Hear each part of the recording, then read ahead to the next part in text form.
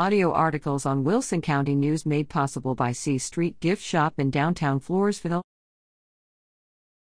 POTH VFW, FFA unite to retire U.S. flags with honor, dignity.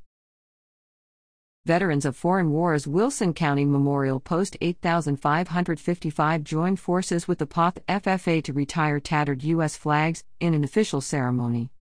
The event was hosted at the VFW Post in POTH on September 10. More than 75 flags were surrendered from individuals and organizations from across Wilson County. When flags are no longer a fitting emblem for display, they should be retired with honor and dignity, said VFW 8555 Post Commander John Blackstock. There is a great need in our community to retire flags. We have individuals drop off Old Glory at our post year-round.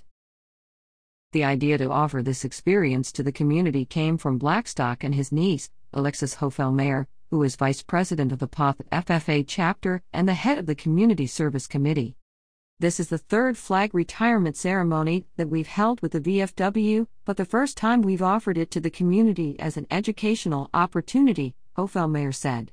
Through these ceremonies, our FFA officer team has learned how to properly fold and retire flags. Before the ceremony, the FFA officers folded each flag in a triangle as a tribute to our nation's military and first responders. The flags were then honored with the Pledge of Allegiance and by singing the national anthem. Afterward, the flags were retired through a formal cremation ceremony. Each flag is slowly and ceremoniously lowered into a burn pit, stripes first. The red in the flag symbolizes hardiness and valor, while the white acknowledges the purity and innocence of our nation. The final piece of the flag to lower into the fire is blue, which represents the vigilance and perseverance of our country. This blue field also holds the union of our 50 states together. Once the flag is completely engulfed in the fire, it is saluted. This cremation is a solemn event where we take into account that our nation's flag should be held to the highest esteem, said VFW Post 8555 Chaplain Ray Silva, who conducted the ceremony.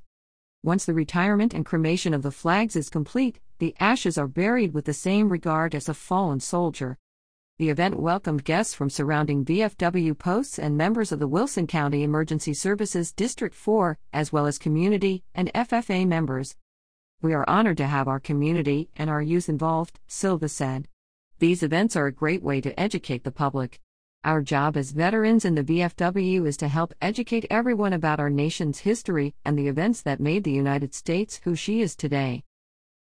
The VFW is putting together a flag donation and drop-off box so that members of the community can surrender flags at all hours.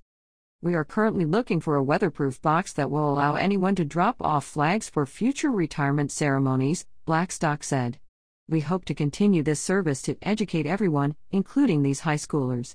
We hope that they will take this knowledge to the next level in their lives and teach others about the dignity and honor that our flag deserves.